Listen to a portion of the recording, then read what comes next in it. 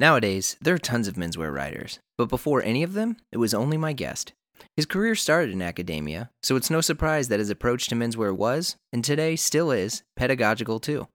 So what happens when an English professor pivots and becomes a single authority on men's fashion? You get Bruce Boyer. My name is Jeremy Kirkland, and this is Blammo, a podcast exploring the world of fashion with the people who shape it.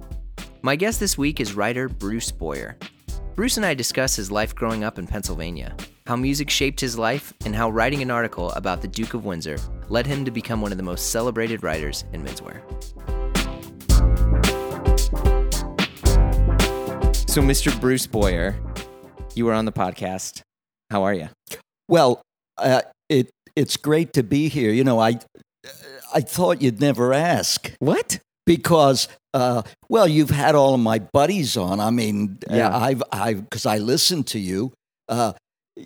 Ethan Newton, Jake Grantham, and Sid Mashburn. I could go on. And but the reality is, I mean, I feel honored because I'm in such great company. I mean, those guys are. I wouldn't say they're idols because I don't know if I have any idols at my age. But they're all very astute people in the clothing business, and they're all nice guys too. You know, I mean, because I've known them personally. So, well, I haven't even begun to list your accomplishments, which is a mile long. And also, it's funny that you had said that, you thought I'd never ask, because for me, I was like, would Bruce even want to do this? I was like, would Bruce? And I was like, all right, forget it. I'm just going to ask. And if he says no, I'll be like, oh, yeah, sure. You know, it's up to you. Okay, so you were saving the best. Yeah, yes. We're being very, very climactic here. But Bruce Boyer, your accomplishments and who you are in terms of a mentor to me, a barometer of what's good, an unbelievable writer and journalist, and I know that you'll correct me, and I've tried to do my research, as you have called yourself a clothing writer, but not a fashion writer. Yeah, that's true. I thought actually, I mean, you were getting so effusive there. I thought you were building up to asking me for a loan. No. But, I'll tell you what I do. I mean, this is just one of my many little tricks. Okay. To make me appear interesting. When I'm with fashion people, mm-hmm. I say I'm a writer. And when I'm with writers, I say I'm a fashion person. But the reality is that I'm not overly interested in fashion. Now, that's in the past 10, 20 years, that's been almost a cliche now to say, well, I'm anti-fashion, right. Which is the fashion of the moment. Yeah. To be anti-fashion. But I've never been interested in fashion in the sense that, I don't sell clothes. Right. I don't, when I write about clothes, I try to find out what's really interesting about them. The history, the sociology, the psychology, that kind of thing. I've never been a great one for the arts for art's sake philosophy of things. Things don't just jump out of the trees. They evolve. They're related to things. They have a history. Clothes have a past, Mm-hmm. So that's what interests me. I don't think you can find an article of mine or one of my books in which I say, take all your old stuff, go out in the yard and burn it, and buy this new stuff. Yeah. That's not my thing. In fact, I've always been just the opposite. I've always said to guys, buy the best you can afford and keep it forever. Right. Don't let your wives or your girlfriends or whoever throw it away. Right. Buy good stuff and keep it and take care of it and maintain it. It's a lot cheaper in the long run. I've often said that, I'd rather have one good pair of shoes than 6 cheap ones. Right. Right. So. Well, I want to jump back to the beginning because So first off, where are you from originally? Well, I was born and bread and buttered, as they say, in a resort town at the southern end of New Jersey called Wildwood. Okay. In fact, they get like 1 million tourists or so every summer, but I think I was the only person who was ever born there. Okay. I spent the first couple years of my life there, and then my parents divorced, and my mother moved back to her original home and moved in with her parents, which was in Allentown, Pennsylvania. So I really grew up there. In fact, I would say that my extended family who lived in that region, my mother and my grandparents and my uncles and aunts and so forth, were the first great influence on my life and way of looking at things.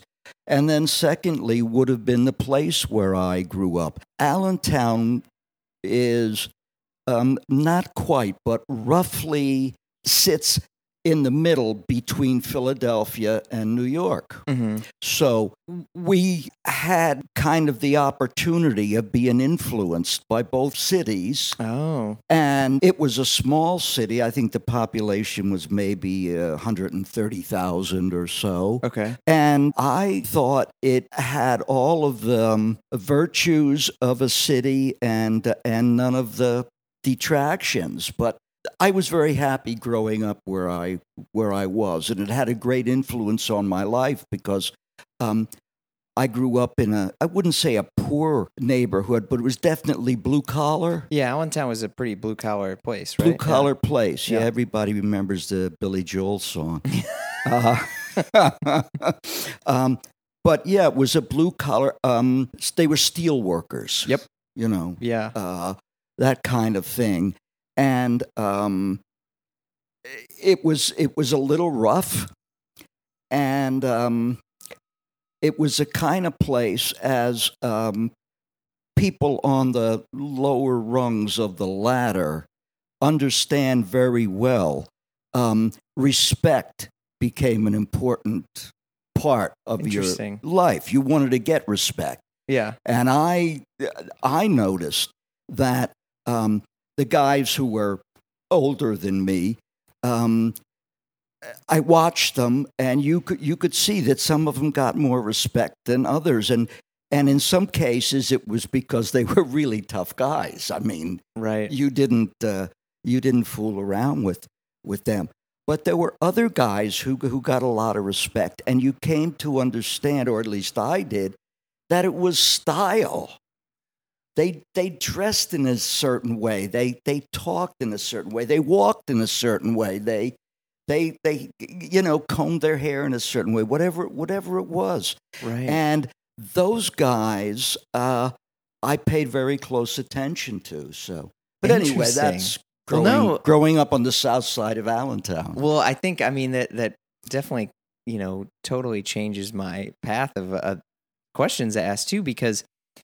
I mean, do you think that kind of helped influence your sort of like love and admiration of clothes, or did that not come until much later? No, totally it did. Yeah. And from a very early age, my mother told me a couple of times, I think in exasperation later, but she said you always wanted to pick out your own clothes.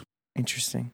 And I think that was true since I was about 5 years old. Right. I know that when I was just a child, she always wanted me to wear shorts like other little boys do. Mm-hmm. And I wouldn't have it because the older guys wore long trousers, and that's what I wanted to wear. And you were going to get respect. Exactly. Right. Well, I was a little skinny kid.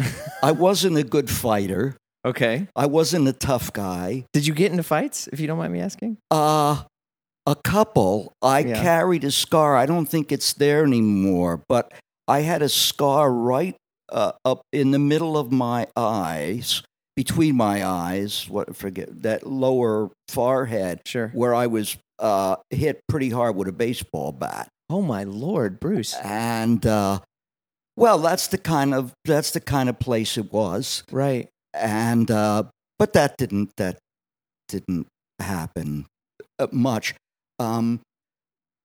But yeah, you well, for me as a skinny little kid, you had to find ways to get respect, to get liked, to get the girls interested in you. Sure. Sure.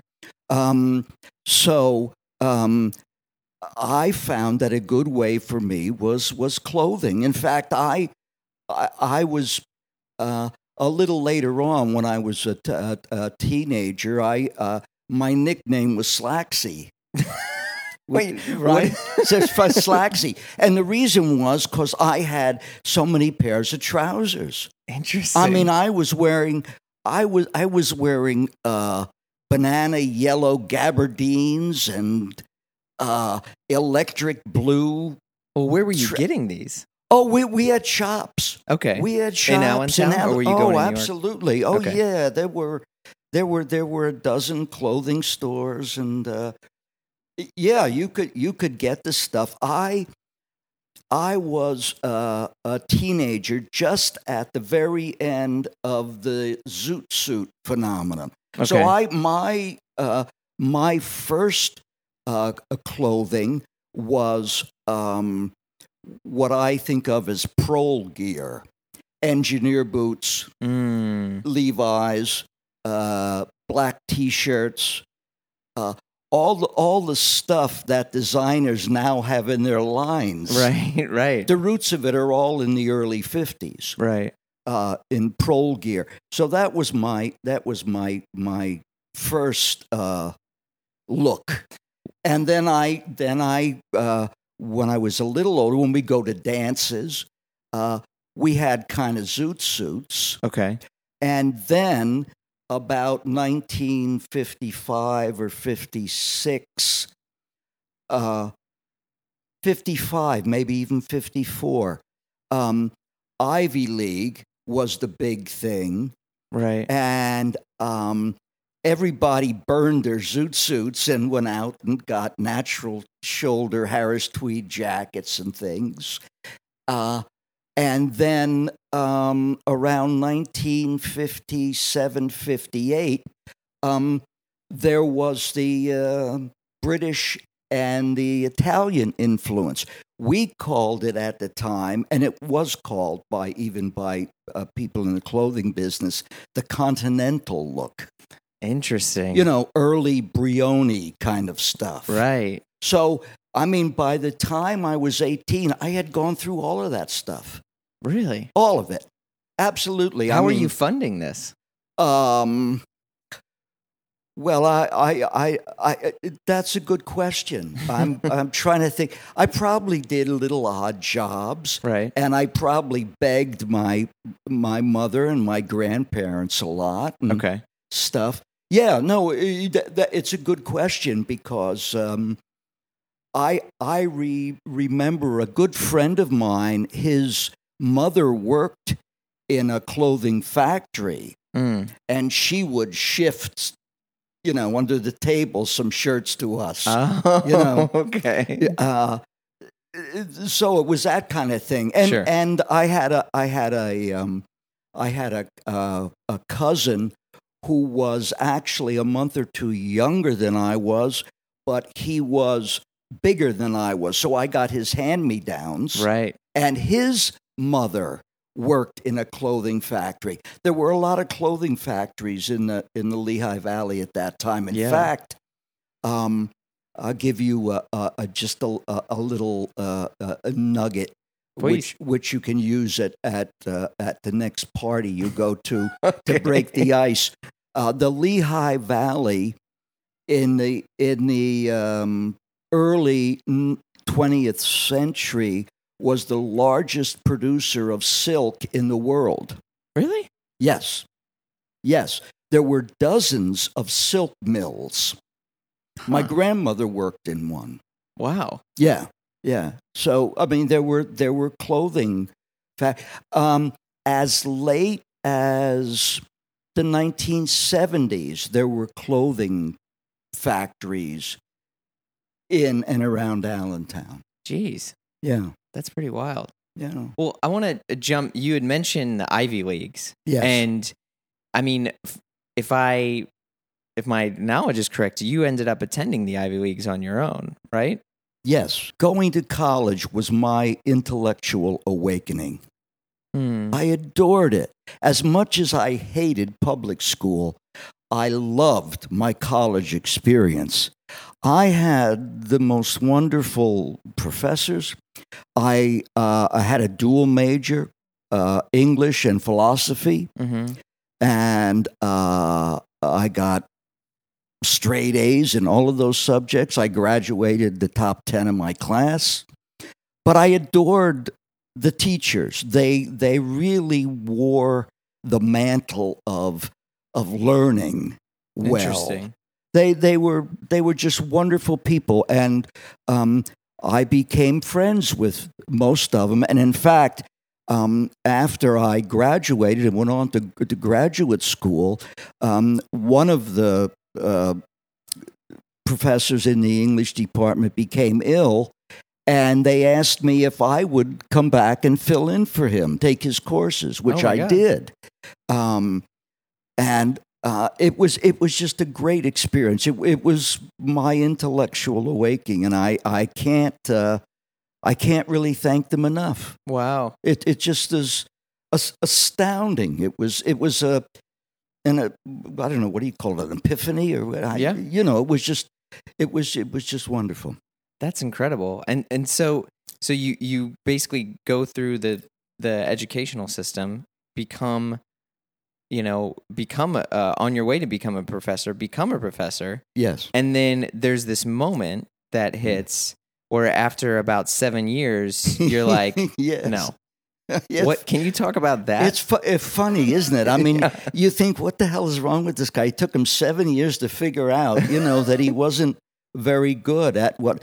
I think I was a very good teacher. Okay, but you can't teach on that level without being a scholar too. It's kind of like sin and confession, Okay. But you really do, and I love teaching, but I really wasn't a good scholar. What makes a good scholar? Well, I think you have to have a great tolerance. Somebody once said that. Talking about doing research into the history of the English aristocracy, that what was so interesting about the English aristocracy is that they never threw away a boring letter. Now that gives you some idea. Yeah. If you want to spend 15 years reading boring letters to find that one little nugget about John Milton's life that nobody discovered before. Sure. And I just I wasn't good for spending a lot of time in the library and doing that kind of stuff. What were you spending your time on then? Well, I guess. Well, let me see. Let me go back. 'Cause I know you got really into music. Well, jazz specifically. That's exactly where I was going. Yeah. To go back a minute, I would say, and this gives you an indication too of growing up on the south side of Allentown, that by the time I was 14 or 15, I would say all of my tastes were completely formed. Completely. In fact, I wonder sometimes if I've learned anything since then. I'm serious. My love of clothing and style, and my great love of music, of dancing, reading, great love of the word. Mm-hmm. All of those things, I think, were completely set and established in me by the time I was 14 or 15. So when I was in college and even in graduate school, I was still going out a couple of nights a week to the great bars around town, the great saloons, where they had some great bands, rock bands, jazz bands, that kind of thing. We had, in fact, and I think I've written about this. There were a couple of ballrooms in Allentown that had been built in the big band era, you know, for dances, and they were converted to disc jockeys playing records and for teenagers and things like that. But you would also every once in a while get a live band. In those early rock years, I heard Little Richard and Fats Domino and Bill Doggett and even guys like Louis Armstrong and things and his all-star group and things like that. Yeah, they would just show up every once in a while, and it was wonderful. And I'm not sure why, but I think it was because we were situated between Philadelphia and New York that for some reason we heard all of that music. Right. I mean, we were aware of Latin music, of Tito Puente, for example. We danced to him, and Pres Prado and stuff like that, merengue, mambo, cha-cha. And then we were aware of jazz. It was in 1956 or 57, I would say, that I discovered one of the great loves of my life, Nina Simone. Oh, right. I mean, I heard I Loves You, Porgy, and I was gone. Really? I mean, she was just such an incomparable artist. My God, just incredible. So you're 7 years into your college career, and now did you just decide I want to write about clothes and then walk away? I mean, what was that conversation? Well, what it was in the seventh year, wherever you are teaching, the decision has to be made by the administration whether to give you tenure or not. Oh. See? Okay. So I had done all of my coursework, I think, for the PhD, but I was completely sick of grad school at that point. Right.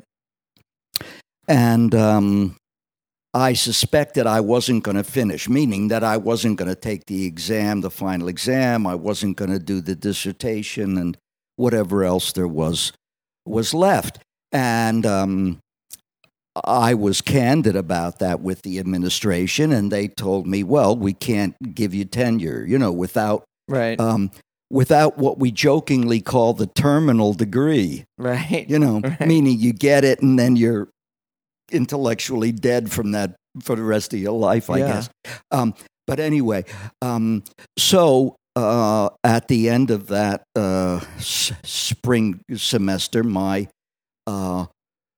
college career at that place was over, and I didn't know what to do. But it was 1972, I think. Okay. The Duke of Windsor had just died, and I had long before this a fascination with him because, well, I mean, first of all, he was the only king I knew of that abdicated. I mean, and I always assumed that politicians would sell their wives to be elected. Sure. And he was doing the opposite. Yeah. He was giving up the world's largest empire for a woman. Strange. On the other hand, and not on the other hand, but also he was this incredible style setter. He was the most photographed man in the first half of the 20th century. Really? There were guys that had orders with their tailors to make every suit that he was photographed in. Wow. Yeah, he was a real. We forget today because we've gone on to other things, but he was the great salesman of the British Empire. On the other hand, and this is, I guess, what I found fascinating too. He had a reputation for being a nasty, wee little man. I've read that too. Yeah. He was parsimonious and he was elitist and. Kill your idols type thing. Yeah. You're like, wow, you're great, but maybe. Yeah. So, even if he had these other virtues, he had huge clay feet, Okay. But anyway, so he died, and every magazine had an article about him, and I read these things. And in fact, I had read over the years everything that he wrote, that he dictated to a writer. Sure. He didn't write it himself. But I had read that stuff, and then I read all of these articles when he died, and I thought, nobody really pinned this guy. Interesting. It was just isn't it romantic? He gave up an empire for love and all of that. It was it was all a lot of clouds and lace with not a lot of anything else to it. Sure. So I said, well, I've got a lot of time on my hands. I was out of a job and didn't know what I was doing, and so I sat down and I wrote my ideas about Windsor and what he was. I tried to approach him through his sense of style and so forth. And so I had an article of about 4,000 or 5,000 words. I didn't know what to do with it, and I said, well, I'm gonna see if I can get it published in a magazine. My favorite magazine at the time was Town and Country, because it had great cachet at that time. It really was. It was the second oldest magazine in the country after Harper's Weekly, I think, and it just did great articles, and it was really the last of the great society magazines and so forth. So I said, well, I could maybe I could get them interested, or maybe Esquire, which in the 70s was still had that cachet about it too, of being a great magazine. And then thirdly, I thought about Playboy. And the reason I thought about Playboy was not the centerfolds, but because somebody had told me that they paid 2 or 3 times more than anybody else. Interesting. Yeah. And that sounded like something I could work with. Right. So I sent a query letter to Town and Country, and in about a week, they got back to me and said, "Yeah, we'll look at it." So I sent the piece off, and in about another week, I got a letter back saying, "We'll buy it." Wow. And it had taken me a month to write the piece. As soon as I heard that, I sat down, and within a week, I wrote another piece. Right. And I said, "Would you look at this one too?" And they said, "Yeah, sure." So they looked at that one, and they said, "Yeah, we'll buy this one too, and would you come to New York and talk with us?" They had just gotten, about 2 years before, a new editor-in-chief, a wonderful man, a truly iconic figure in not in men's magazine, in magazines generally. Man's name was Frank Zachary. And he was already at that time a legend in magazines. Wow. And he was a wonderful editor for magazines because he didn't insist on a house style. He was interested in new things. So I met with him and the features editor and the managing editor, and they all said, we've never done menswear before because we find men's fashions a little effeminate, and it's nobody knows how to write about it, And they said, but we think you found a way, because you bring your academic interest to it. I still think I'm the only guy who can write an article about the Blazer or something and quote Byron, right? Yeah, or refer to or refer to Chaucer or something like that. Right. I really think I did start that kind of writing, because fashion writing generally at that time was get rid of your old wardrobe and buy this. Right. I mean, it was little more than caption writing. Yeah. So I wanted to make it important because I thought it was important. My personal history told me it was important. Yeah. And so I wanted to write about it more realistically in that sense. And they liked that. So they hired me on the spot to do a men's feature article every other issue. It was hour 3 on the runway. I stared at my watch. We're never going to take off. People were getting frustrated. Babies were crying. Just then, an announcement. Apologies, the pilot's electronic device is out of battery. We're going to have to wait for it to charge. What? I raised my hand. I think I can help. Sir, unless you're a magician, we're going to have to wait another 3 hours. Preposterous. But I have an away carry-on with a built-in USB battery pack. Surely it can help and charge the device. What are you talking about? Are you from the future? No. I pulled my Navy away carry-on out of the luggage compartment. The super strong German polycarbonate was a beacon of light in the darkness. I glided up to the front of the plane on the 4 smooth wheels and pulled out my battery pack. Here, this should help. Everyone was in awe. Well, how do we get one of these? I said, just go to awaytravel.com/Blammo and use promo code Blammo to save $20 off your first luggage purchase. With the pilot's device now ready to go, we took off and caught a jet stream so powerful we landed right on time. The day was saved. The pilot said, this won't ever happen again. I'm going to awaytravel.com/Blammo to save $20 off my first luggage purchase. We all walked off the plane a little taller that day. The future was bright. Wow. And I'll tell you a quick story. Sure. I was so delighted. I was so off my feet that at that time there was a very good department store right across from the Town and Country offices called Bonwit Teller, and they had a men's shop in there, very exclusive, very expensive. Mm-hmm. So I went out of the Town and Country offices, walked across the street, walked into the men's shop, and bought a Turnbull and Asser suit. Oh, my God. Tweed suit. Upgrade the job, upgrade the gear.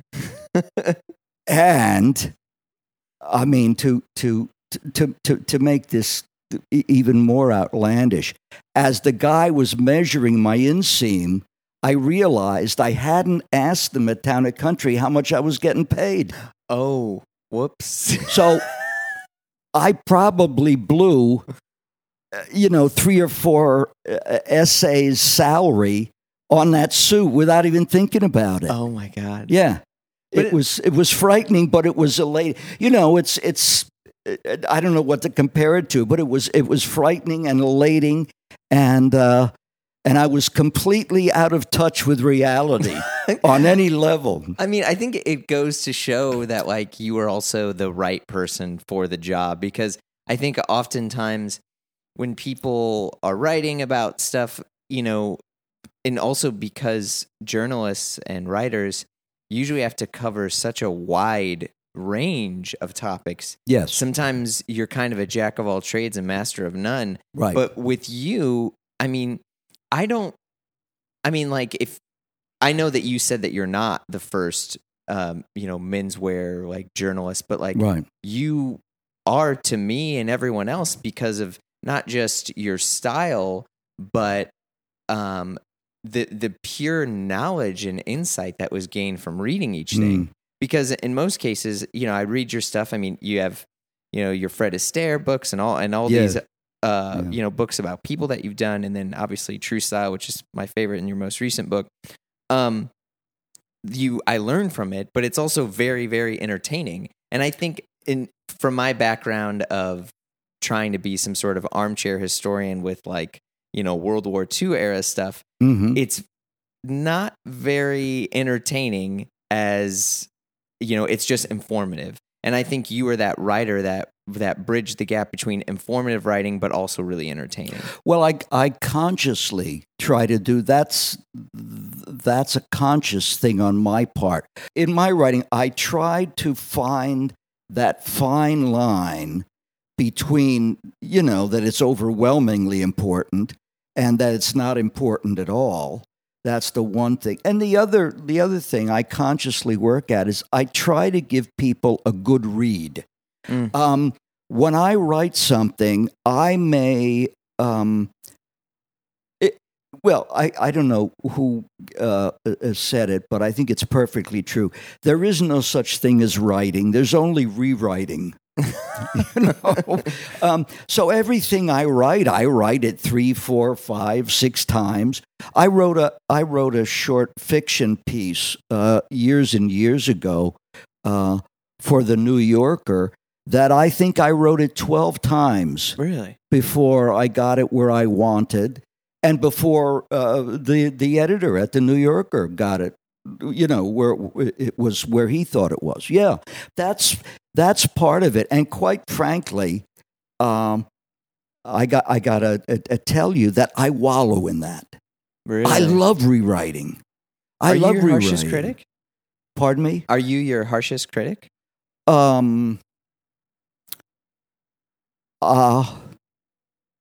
No, I think my wife probably is. Because my wife is a very good editor. Oh, she edits me sometimes, and Okay. she's very good. She's kind, but she's strict. Interesting. So we have a perfect marriage because I'm a pretty good writer and a lousy editor, and she's a very good editor and a lousy writer. So There you go. We get along perfectly. But no, I wallow in rewriting because I always think that the thing about writing is to, at first, get it down as quickly as you can. Yeah. If you get an idea in the middle of the night, write it down, because by the morning you'll have forgotten it or it won't mean what it did then or whatever. But I always try to get a piece down. If I can't find the right word, I'll either put, whatever word is closest or leave it blank or whatever. Then when I come back to look at the piece, then I can take my time. I'll take a half an hour longer to find that right word. Yeah. Let's say, I'll write the word fire down, but it wasn't really a fire. It was bigger than that. So it'll take me a little while, but eventually I'll come to the word conflagration. Whoa. That's the right word. Right. And I think, I just think that's important. You want to get the right word. And, if you're a writer and you don't want to do that, you must be a masochist, because, why would you, want to write if you didn't love that kind of thing, getting the right word in the right rhythm. The other thing that, I don't take any credit for. I suspect it's because I've always read a lot. I remember my mother saying when I was just a young child, "You must learn to read and love books because then you'll never be alone." Oh, wow. And it's true. It's true. So I have to give her credit for that. But I'm lucky. I take no credit for it. I have kind of a natural ear for the rhythm of a sentence. I can tell when it needs another beat, another syllable, another adjective. Right. I think.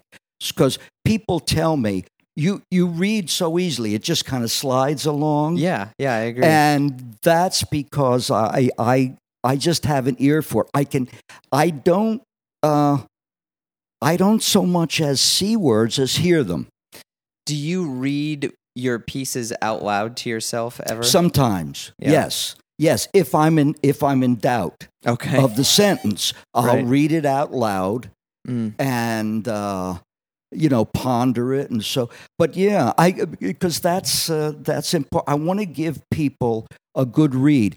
I think the best compliment I get is from a guy who'll say, I don't really care that much about clothes. I certainly don't read about clothes. It's not, a priority with me.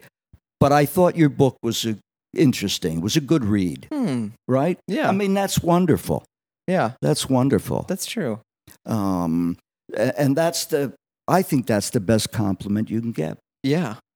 I want to jump to your research, because you have written for me, like, the definitive guide. I mean, your knowledge of Cary Grant is astonishing to me. Yeah. Fred Astaire, Brando, like every single, like, Gary Cooper, obviously. Yeah. Like every single, like, male style icon of, the classic, age of style. But I mean, how did you go about researching some of these people? Because, like, Fred Astaire was relatively reclusive in a lot of his. Well,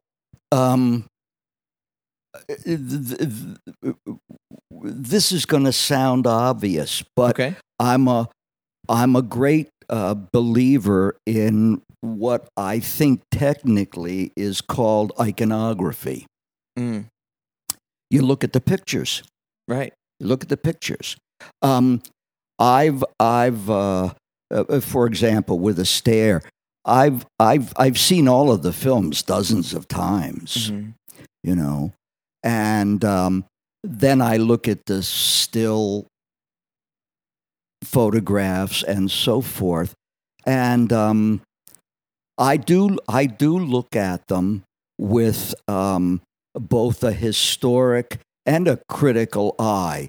What I mean by a historic is that I can look at the Astaire films chronologically and see the minute changes that he made in his style, in his wardrobe, in his clothes.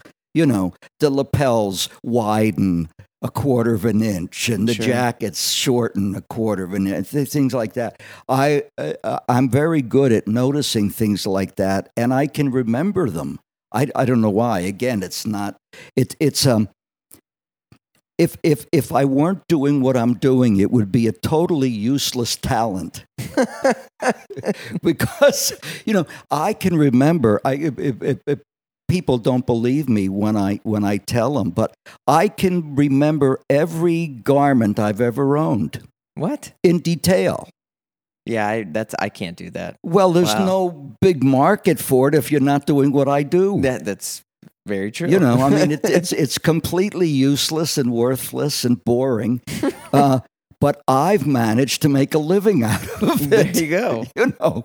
So, but if I look at Astaire or Cary Grant or anything, I can see the changes in their wardrobe, and then I look at the photos or whatever, and I analyze them and try to understand how things fit together. Right. How Astaire was able to get away wearing a chalk stripe formal double-breasted suit with a button-down collar, right, and suede shoes,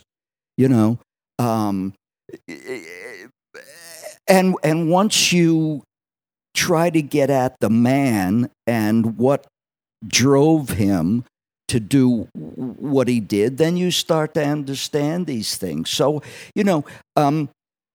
I I guess I bring to the subject what I try to give to the reader. A sociological perspective, or a psychological perspective, or a Right. historical perspective. In other words, I use my academic tools, the things that I've learned, Yeah. to I try to bring it to bear on popular culture, Right. and dressing and fashion and Yeah. that. It's although I'm not, I don't pretend to be a serious fashion scholar. I don't bring that rigorous approach Mm. to it. I somebody like Christopher Breward, who is head of design at Edinburgh University, is a wonderful scholar. I mean, he could do and has done a history of the suit, which goes into great academic detail with up to the eyebrows footnotes, and bibliography and everything. And I'm not that rigorous, but I try to do what, in fact, 18th century philosophers tried to do. 18th century philosophy was trying to make scientific discoveries intelligible to the average person. Mm. And I try to do that with clothing. I try to make what I've learned about clothing easily understandable to the reader, and particularly the reader who didn't think he cared about that at Right. all. Here's a question that maybe you can help me figure out too. So I, always loved and idolized Cary Grant and McQueen and Paul Newman and all those guys, but I still can't put my finger on why. And why is it that men's fashion and the style have really put those people on a pedestal in terms of their appearance, and what is it about it? Well, I think you've used the proper elusive word, style, and Yeah, I guess so. I'm not quite sure about it myself. I don't think I have anything definitive to say about it. Mm. It's certainly one of those terms, like love and freedom and courage and so forth, that's kind of ambiguous, except, ironically enough, we all know it when we see it. Right. We have a hard time saying what, as you point out, what is it? But yet we know it when we see it. I'll tell you, I was going to a shirt maker on 57th Street, Fred Calcagno, who had a company called Peck & Company, incredibly wonderful shirts. He made shirts for Cary Grant. He made shirts for a couple of other Hollywood guys. He made shirts for Nelson Rockefeller. Wow. And one guy he made shirts for, funnily enough, was Aristotle Onassis. Wow. Onassis never bought anything but white silk shirts. Well, that's fine. He knew what he looked good in and so forth. But anyway, so I met Onassis once up there. And Onassis was not a particularly good-looking guy in any sense of the word, and he was built like an egg. But man, did he look terrific. Interesting. White silk shirt, navy tie, Yeah. gray chalk striped double-breasted suit, fitted him perfectly, made by Caracciani. Yeah. Oh, black polished shoes, and he was comfortable in those clothes. He knew that was, that was it. So it's got nothing to do with anything except, can you carry it off? Wow. So we're starting to wrap up here, but I wanted to ask you to kind of come full circle here. as you're walking down the street, do you think that you, based on how you look and your appearance, do you think you've earned the respect of yourself and other people? Yeah, I do. And I say this immodestly, because I don't think modesty is a big virtue anyway. I couldn't care less about that. Because I don't think I have any classic features of what you would call handsome in a guy. I mean, I'm short and bald and, everything else. But I think I know myself well enough. I know what I can wear. I know the kind of messages I send by my appearance. That it gives me confidence, gives me assurance, and also it makes me comfortable knowing that, and it makes other people comfortable. The thing that I'm pulling though from the stuff that you're saying that's really causing me to like think about this deeper is also that's why I'm here, Jeremy, to make you think.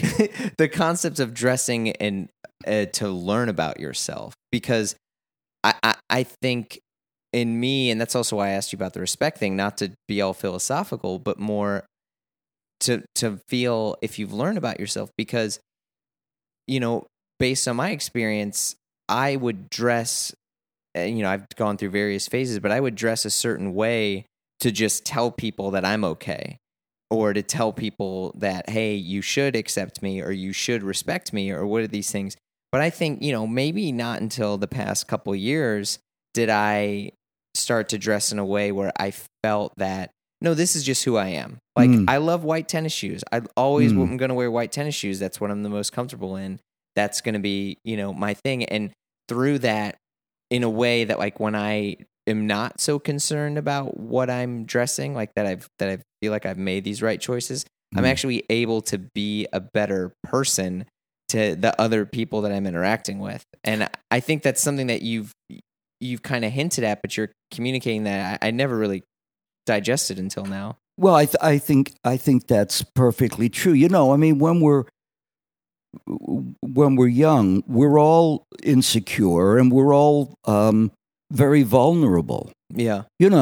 I mean, if you're just a kid, and you wear something that you think is cool, but a couple of your friends or somebody, says to you, man, that's wrong. That's just, right. That's just wrong. You feel hurt. Yeah. You go home and you throw it in the back of the closet, and you go on to something else. We're very vulnerable when we're young, but we get to a certain point, we start knowing ourselves, and you say, "Hey, I just love to wear tennis shoes, and that's my thing." Deal with it. Yeah. Deal with it. I don't really give a shit what you think. This is me. That's true. Well, grow Bruce, a little. Bruce, this was incredibly inspiring, and I can't thank you enough for your candor and the wisdom that you've imparted upon me, and hopefully other people listening to this. I truly means so much to me to chat with you. My pleasure, Jeremy. It really has been. All right, thanks. You've been listening to Blammo. Our theme music is by Tan Lines. If you like the show, rate and review us on Apple Podcasts or wherever you get your podcasts. Follow along with us on Instagram at Blammo Podcast or email us at info@blammopod.com. Still want to connect? Join our Slack group and chat with other friends of the pod. Just email us and say, hey, I want to join this Slack, and we'll get you in. Thanks again. We'll see you soon.